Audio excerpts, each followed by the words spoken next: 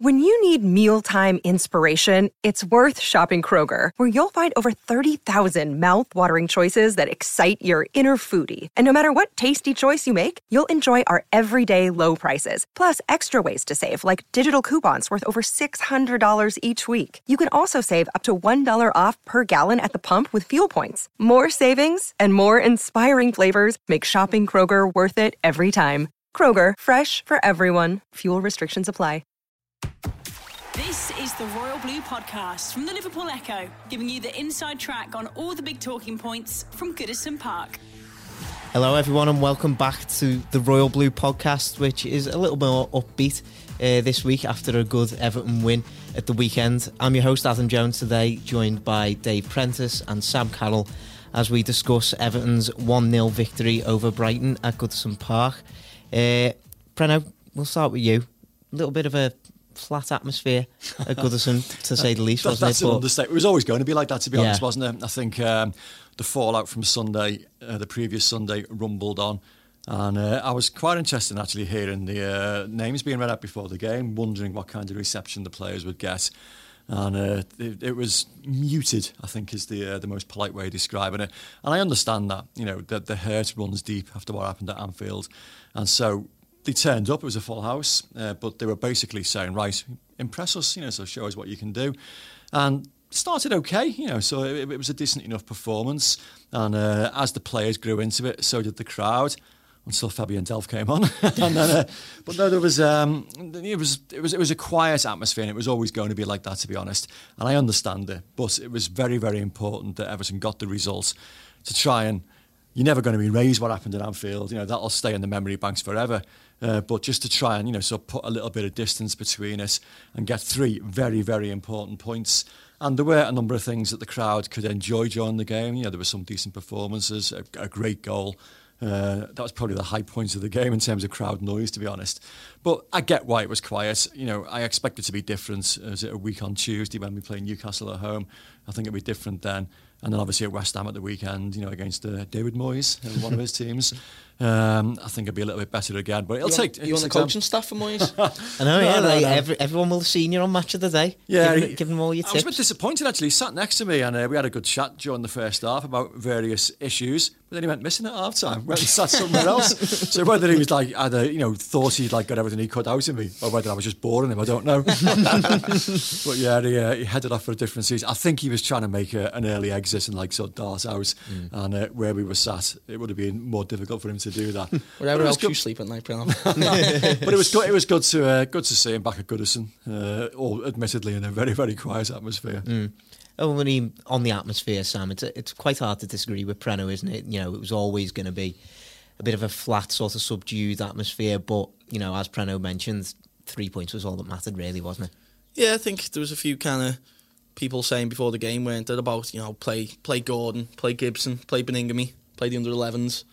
But it was an important game for where we was in the table. Do you know what I mean? And certainly with the standard of the Premier League this season, which apart from not even Man City and Liverpool anymore, is it? It's just Liverpool. No one else has really been very consistent this season. So there's still a chance that if you put together a string of 3-4 wins from our position at the moment, then you can be knocking on the door of 5th and 6th, as crazy as that is to say. So it was a massive game, do you know what I mean? It wasn't still wasn't quite the perfect performance overall, I don't think, but it got the win. 3 wins out of 4 for Ancelotti now, and hopefully goes a little way to kind of paying back the supporters for the embarrassment of the week before. So hopefully now we can put a little bit of a run together, but there's definitely signs there, and it was an important game. Can we just nail a rumour as well? I got a few texts and messages on Saturday night about the possibility of that Liverpool could clinch the league title at Goodison Park. Utter nonsense, they can't. The prospect worried me so much. I actually looked at the fixtures remaining, and I think it's March the 14th. It'll be changed for television probably to the following day, maybe. But there are still 8 Premier League fixtures after that, which is 24 points to play for.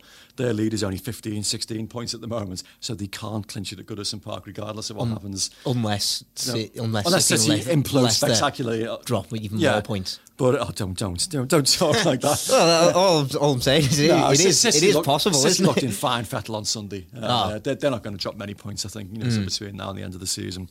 So then again, so the prospect of that happening, maybe that is what Everton would need to motivate them and do, what we did all those years ago when Wayne Clark stopped them breaking Leeds' record back in 1988. You've got to cling on to these historical things at the moment where derbies are concerned. But at the moment, no. They can't clinch it at Goodison, so don't worry about that. Well, another thing you wanted to get off your chest, VAR. Oh, now, God. of course, we started this game with another pretty interesting VAR incident. Theo Walcott played in behind, I think inside the first 5 minutes of the game. Looked to be tugged on the shoulder by Lewis Dunk. Quite admirably, I think, stayed on his feet. Was obviously unbalanced when he had his shot, and it was saved by Matt Ryan. No penalty given, went to VAR, no penalty given. What's your thoughts, Brian? My thoughts are that the VAR bottled it on this occasion because it was so early in the game, and he thought Michael Oliver was the guy who was referee. I rate it as one of the better ones in the Premier League, despite missing that handball at Millwall last season, which got Everton knocked out of the FA Cup. But I generally think he's one of the better referees out there. So, we saw what happened, and like you say, admirable of Theo Walcott to stay on his feet, but clearly was impeded, was clearly knocked off balance. He was falling as he got his shot off. His balance was completely, sort of disorientated by Lewis Dunk's, deliberate pullback. So as soon as it goes to the VAR, you're expecting a penalty. You're thinking, well, I can't think of any other decision that they're going to give. And it really wound me up, like the little smirk on David Coote's face, as if to say, told you I was right all along. You weren't, you were wrong. He was clearly impeded. And, it wasn't just me saying that. Lots of other, sort of pundits, including Danny Murphy on Match of the Day, Chris Kamara the following day on Sky Sports, TalkSport the following day. Every medium I've listened to, thought that the referee got it wrong. And to me, all I can think of, I mean, you actually emailed the Premier League, didn't you, and said, look, can you give us an explanation? Fair play to them, they did. And their explanation was that Michael Oliver didn't feel there was sufficient contact. What a nonsense, so clearly there was contact enough to impede him from getting his shot off properly. And I just genuinely think that he thought, well, OK, if I give this as a penalty, you're going to have to send Lewis Dunk off because it's denying a goal-scoring opportunity, and it's 5 minutes into the game. I just genuinely think that all went through their head, and, it had to be an absolute assault for them to decide that it was not going to be a penalty. If that had happened, sort of 10 yards outside the penalty area, it's a free kick absolutely nailed on.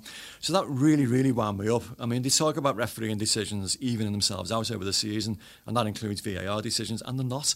So we've had a fair number now. I think Tottenham at home was possibly the only one that went in our favour when the penalty possibly against Son wasn't given, and even that was like fairly grey area. But the one down at Brighton, was cost us the game, and the Premier League subsequently admitted they made a mistake in that one. It was incorrect call. It was an incorrect call on Saturday as well. Fortunately, it didn't matter because we came back and won the game ultimately anyway. But VAR just drives me to distraction. You sound like a bit of a dinosaur complaining about it because I understand why it was introduced. So video technology we called for, but it's not being employed correctly. Yeah. So you've got one guy on the pitch who's making a subjective decision, and you've got another guy elsewhere making a subjective decision, and in that case on Saturday they both got it wrong, I think. Well, I mean, you weren't there on Saturday, Sam, but you were there for the reverse fixture in Brighton when obviously we had that one Keane on Armstrong, was it? That penalty was given. Like, what do you do to solve this sort of? It seems that every week, almost every single game, we're having these sort of VAR problems. It's all anybody seems to be talking about at the minute. Like, how do you solve it? I'd honestly just sack it off now, Yeah. I'm feeling that way myself, I hate it. It does, it's ruining the my enjoyment one, of the game. If you can get that down to a thing where it's definitely 100% right, then whether we like it or not, a fingertip is offside, isn't it? I'm not really that bothered. They've got to change that. There's got to be daylight. Maybe change the rule so it's more clear, but I just think the other one is we've had this sport now for hundreds of years and we didn't need it and it came in, and I just think, and like I even felt, I think the ultimate example for me this season is when I watched the replay of that West Ham equaliser at Sheffield United, and like the scenes behind the goal, and you had Moyes run down the touchline. It's just killing footy, isn't it? This is no. At the end of the day, I think it's still a spectator sport, and what to get, I don't know. It's just so hard because I know then you could say, well, maybe it was a right decision, but you're just going from a subjective decision on the pitch to a subjective decision with a few more cameras to kind of inform the decision. But some of these decisions, like that Everton one at Brighton, like that West Ham one, such a grey area. It's so tight that I don't even think the people making the decisions are probably 100% on what the right and wrong answer is, and it doesn't seem like the Premier League are going to get rid of it fully, but I just think it is just absolutely ruining matches, and you don't realise how many, probably if you went back now in time, how many crucial goals down the years have probably started with a man offside, like the one we seen at Liverpool the other day, or had an handball earlier on in the build-up that would have just changed the course of football history, and it's just wrong, isn't it? I just think, play the game, offsides, let's make them clear. You know, we have the technology to deal with that. We've got goal line technology. You know, anything that you can kind of define and dot the T's and cross the or dot the T. Dot the I's and cross the... We know what you're trying to say. Whatever. Then that's fine. But for these decisions, I just think it's absolutely ruined. They're taking so long to actually decide now. And the big problem is as well, you don't know when a decision has gone to VAR or not. I mean, there was the one shortly after the World Cup on a handball where a shot, was into somebody's body and I still don't know whether it hit his hand or not. It hit his chest. And you don't know if it was going to be looked at by VAR or not. Now, I think the way to overcome that is do what we've been calling for a long time. For the referee on the pitch to go over and look at a pitch side monitor if he thinks there's been a clear and obvious problem. And, I know you're going to get players like, telling him to go and look at things frequently, but it's up to him to have the strength of character to decide when he does and when he doesn't. That wasn't happening because we're told it took too long. But we're taking, Aubameyang at the weekend, it took 2.5 minutes to decide he was going to break that fella's leg. And, so surely you can look at that quicker than that. And if you can't, fine, let the referee go and look at the pitch side monitor and take a couple of minutes. And at least people in the stadium then know what's happening. So, I'm sat there on Saturday thinking, are VAR looking at that or not? I don't know. Because, you're waiting for the screen to go on in the corner and sometimes it doesn't. At least if the referee stops play and goes and looks at a pitch side monitor, you know what's happening. And that's like a small step in the right direction. But the whole system is just, I don't like to use foul language, but it's bollocks, utter bollocks. And it's really, really, so frustrating. And it's definitely spoiling the enjoyment. Celebrations are being... interrupted now. People are starting to celebrate and thinking, whoa, hang on, has it been given or not? And that's just, it's spoiling people's enjoyment of the game. Horrible. Well, thankfully it didn't spoil the result of the game this weekend, and that's thanks in no small part to Richarlison, who was the difference again, scored the winning goal. Sam, how good is he?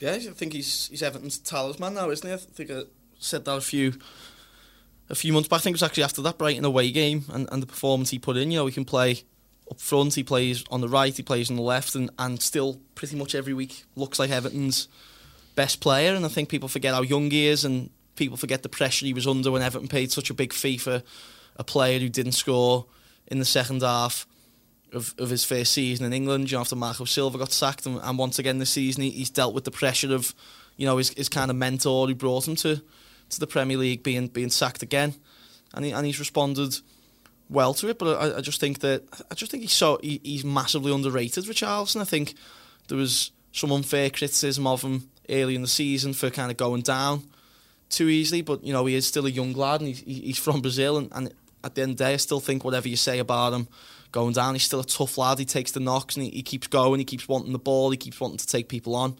He's brave, he's showing now that he's scoring goals consistently, and that goal against Brighton, what a goal that is. If another player in the Premier League, in your Man Cities or your Liverpools had scored that, then people would have been shading that far and wide. I just think it's such a good goal. It reminds me of the one against Wolves on his debut last season, where he just makes stuff like that look so easy. That's hard to do, isn't it? It's hard to have that close control and then the kind of clarity of mind to just kind of curl it kind of so coolly into that bottom corner. I think Everton and Carlo Ancelotti have got to build our team, our new team, hopefully around Richarlison, because he's looking to me like he could genuinely be a 15-20 goal a season Premier League striker, and at the same time so is Dominic Calvert-Lewin. So the two of them I think have really shown, and credit to Duncan Ferguson for kind of initiating it in the first place, but to put them two together, I think they kind of play off each other quite well. I think they both have the kind of individual strengths and weaknesses that work quite well with each other, and it's kind of showing now, isn't it, that maybe I don't know why Silva never really tried that towards the back end of his reign. Let's get someone else up there with Calvert-Lewin or Richarlison and try and kind of put a bit more pressure on people, because the Richarlison, he just runs all day, doesn't he? He must be, when he comes off the pitch, just must be absolutely knackered. And my only fear is if he carries on playing the way he is until the end of the season, then there would be certainly question marks around teams probably wanting to sign him. Yeah, I mean, I think he's our most important outfield player at the moment, so quite comfortably. But a team that doesn't create that many chances or score that many goals, and he's now joint top scorer with Calvert-Lewin, and he scores goals out of nothing, really. Yeah. He's very good at getting on the end of crosses and finding space and arriving late in the box.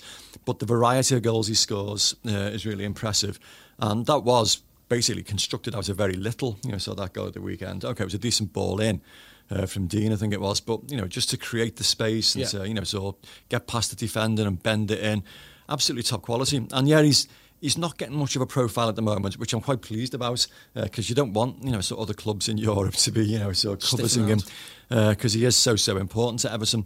I mean, obviously, as Ancelotti's reign progresses, he will bring in different players, and he'll presumably add to our striking options, which will take a little bit of the pressure off Richarlison. But at the moment, he's carrying that burden, of goal scoring. Him and Calvert-Lewin pretty much single-handed, and he's rising to that challenge. Yeah, I like him a lot. I mean, echo entirely what you say about his toughness. He's not going to ground anywhere near as often as he used to be fair. I mean, that was a criticism that was warranted, and it happened a little bit at the weekend. He was down the near touchline for a little while, but it's happening less and less during games. And he clearly was injured, so clearly took a whack because he was running quite gingerly for a while afterwards. But saw the game out, and very, very important footballer. And I think the fact that we're now getting to that period now where I think there's only the Newcastle midweek game, then we have literally weeks between matches, obviously because of the FA Cup, even so bigger gaps than we'd like. So that freshness is going to be retained. So as long as he stays injury free, he's got every chance of finishing top scorer this season. I think the other thing that people forget is that he's 22. Yeah. He's played he's played 2 full seasons in the Premier League, and under quite odd circumstances of he burst onto the scene with Watford, then Silva got sacked, then he didn't score, then Everton paid this wild amount for him, and then he done well again and kind of silenced those critics. But I think he almost seemed like a player that from the outside kind of media who they wanted to fail just because Everton had paid such a big fee for such a for a foreign talent kind of thing, when people probably thought that we could have looked elsewhere. But at the end of the day, there are still rough edges to his game that need ironing out. But what 22-year-old doesn't?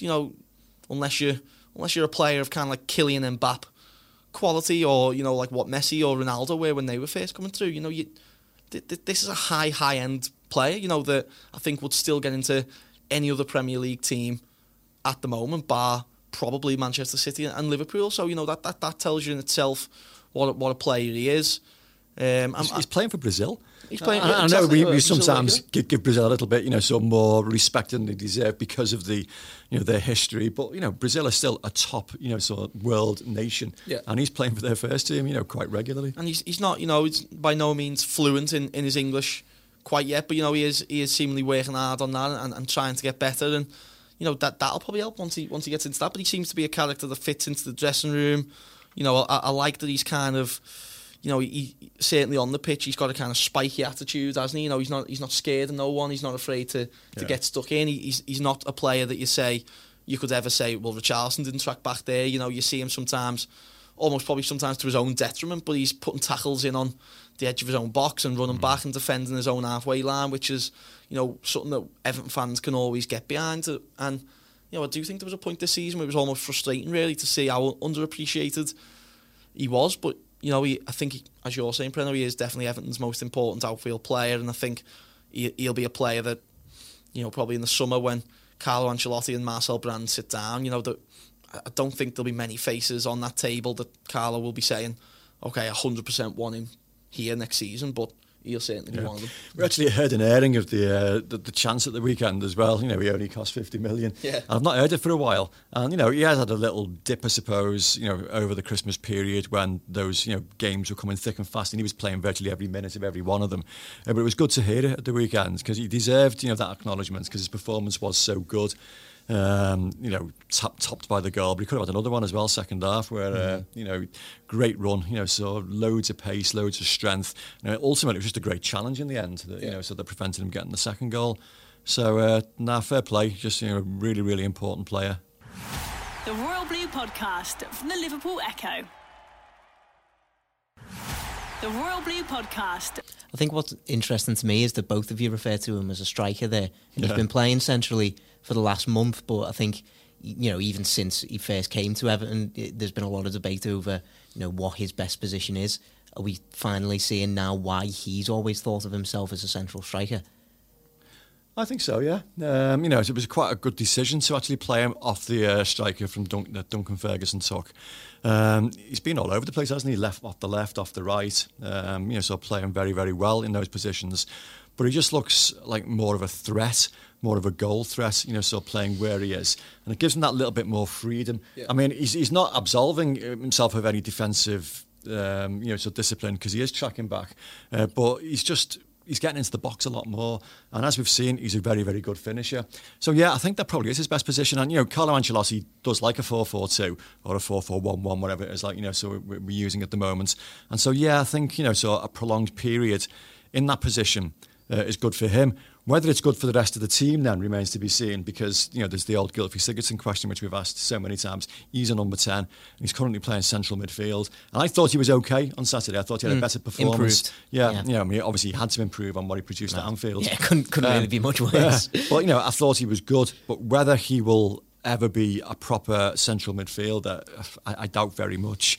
Whether we'll bring in players in that position, whether Gomez and Gbamin, obviously it's a long time before we see Gomez play again, but Gbamin, maybe that will give Carlo Ancelotti a question then, to answer. I think the thing for Richarlison as well is that Everton, a 4-4-2 for Everton and for Ancelotti probably isn't the Mike Bassett kind of Sir Alf Ramsey style, not to compare them to, 4-4-2, that you think of. Is it, it's always going to be quite a fluid 4-4-2, and I think maybe Richarlison, quite suits being the second striker in that. If Calvert-Lewin is your traditional centre forward, for Richarlison to be able to kind of go where he wants, really, he can drop in behind, he can partner him, he can go left, he can go right, he can get in between the lines, and I think that's probably what he'd be kind of best at doing, because then you do know that he won't be a kind of second striker then that will just stand hand and hips on the halfway line, and he'll work back for the team and keep that shape then defensively. But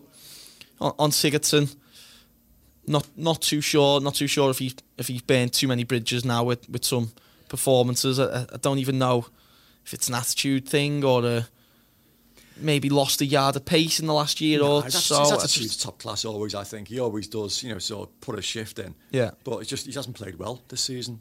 He's just maybe that's rough. Maybe that is the crux of the thing, isn't it? I just sometimes with him and Schneiderlin, I just don't know if I look at them and think he's up for it. He's up for the scrap. I certainly wouldn't put them both in the same bracket. I think they're very different characters at play there. I don't want to get too critical of Morgan Schneiderlin, but I think Gylfi Sigurdsson's a different animal altogether. Do you maybe think that Gylfi Sigurdsson is the one who's missing Idrissa Gana Gueye more than anyone else? Totally, yeah. Possibly, and that could be something that we haven't really kind of considered, isn't it? That, not just the Idrissa's effect on the team, but on other players in particular. You probably did know if you were Sigurdsson last season in that 4-2-3-1, Ghana's got your back kind of thing to go and win the ball back and have that little bit more freedom. But yeah, as Preno says, sometimes we are quick to point fingers at people, especially when we're not winning and we're losing important games, and maybe it is just deep down that Sigurdsson just hasn't played well this season. The only problem for Gylfi is that it's all kind of coming together in a perfect storm of he's not playing well. Does he have a position in the 4-4-2? Probably not. At the end of this season, he's only got 1 year left on his contract, or 2 years left on his contract. A high wage player who we bought for a lot of money. Do we try and kind of cut our losses with him at the end of the season? I'd probably think that if the right offer came in, then it would probably have to be that way. It'd be interesting to see if that was the case, what kind of clubs would come in for him, though, because going to take a huge loss. Yeah. Undoubtedly, is he 30 now? Is he? 29, 30? He's around that age, so there's going to be no sell-on value for whoever takes him. His quality, so I like his quality. His dead balls were as good as ever at the weekend. His passing was better, his work rate was decent. There was, a couple of moments there he put in decent, tackles, which you don't normally expect from him. So one of which did it create a good chance? Is it the disallowed goal? It actually slide tackle on the far side that he won, that I think ultimately resulted in the goal that was disallowed. So he played an important part in the game, but we're not seeing the best of him as a number 6 or number 8, whoever it is he's playing at the moment. But that's the way Carlo Ancelotti wants to play. So you're not going to build a team around him. It's just so frustrating, isn't it? I think if he does if his Everton career did come to a close in this summer, some of the goals he's scored are some of the best Everton goals in modern times, and sometimes you forget about them, don't you? I mean, that one at Leicester always stands out, but then even this season, he made that one against West Ham look easy, he made that one against Liverpool look easy. I think there was one against Man United last season. Man United, Swansea, when he curled it in. Yeah. Having missed the penalty. Important goal there. Nearly cost me my first goal, scored at best. And then come up with one straight afterwards. So, he obviously is a man who has so much quality, but we just probably haven't seen it quite as much as we would have liked it, and it will be really interesting to see, if Jabaman comes back and kind of gets into the swing of the Premier League, if Gomez comes back and plays to the level that we saw at times last season, and maybe we sign another midfielder or Fabian Delph, kind of gets into it a little bit more, then it would be interesting to see where his position in the team is. I think it would be quite remiss of us to not talk about Bernard as well, after his performance at the weekend. What did you make of it, Prana? He was excellent. Again, a player I like a lot. He brings that little bit of creativity that we're not massively blessed with in the squad. Makes things happen just with his quick feet, with his brain, with his ability to sort of pick a pass and beat a player as well, which sort of not many players can do. And bizarrely, I thought the game changed a little bit at the weekend when he came off. And I know Carlo's substitutions caused a bit of debate, so certainly on social media, because to me at the time I was a little bit surprised, by the players that were replaced every single time. I'm thinking, well, why has he done that? And why has he done that? Bernard came off at a time when he was playing really well and influencing the game. But I accept that, he was probably tiring, and you don't want to run the risk of him picking up another injury by sort of overplaying him. So okay, I sort of get that. But then there seemed to be like a little reshuffle that was employed every single time he made a switch. When Coleman came on, we had to to push Sidibe further forward, and then Yerry Mina came on, and I'm thinking, okay, well, Glenn Murray's just come on, he's obviously trying to combat that height that he's got in the area, but it enforced like another reshuffle with players moving across the back four, which worries you a little bit. But equally, even though that seemed to invite Brighton onto us, and they had like a 10 or 15 minute spell where they were never like overly threatening, but they had moments. We got the result, so you can't really criticise a manager's changes if the end result is the correct one. And he did, and he seemed quite relaxed and so quite laid back about it afterwards. So everything he did seemed to work. So yeah, okay, so probably I'm wrong for questioning his decisions, but it made me think. I was puzzled. I just couldn't quite work out why he was doing it. But to get back to the initial question, Bernard influenced the game significantly, and if we can keep him fit and we can keep him playing, great, so he's a big bonus for us. Keeping him fit's one thing though, but his consistency is under question, I'd say. Like, his goals and assists numbers aren't exactly fantastic, are they? No, and that's the thing, isn't it? I think he's admitted it himself, but that obviously needs to improve if he wants to be a regular for Everton in the Premier League. It was exciting, wasn't it? His first few weeks after we signed him, and he made a few cameos, and I think he set up that Richarlison goal against Leicester, and it kind of felt like we'd found a real kind of Brazilian magician to play on our wing, but it hasn't always kind of worked out like that. I don't think he's even one that you can always kind of...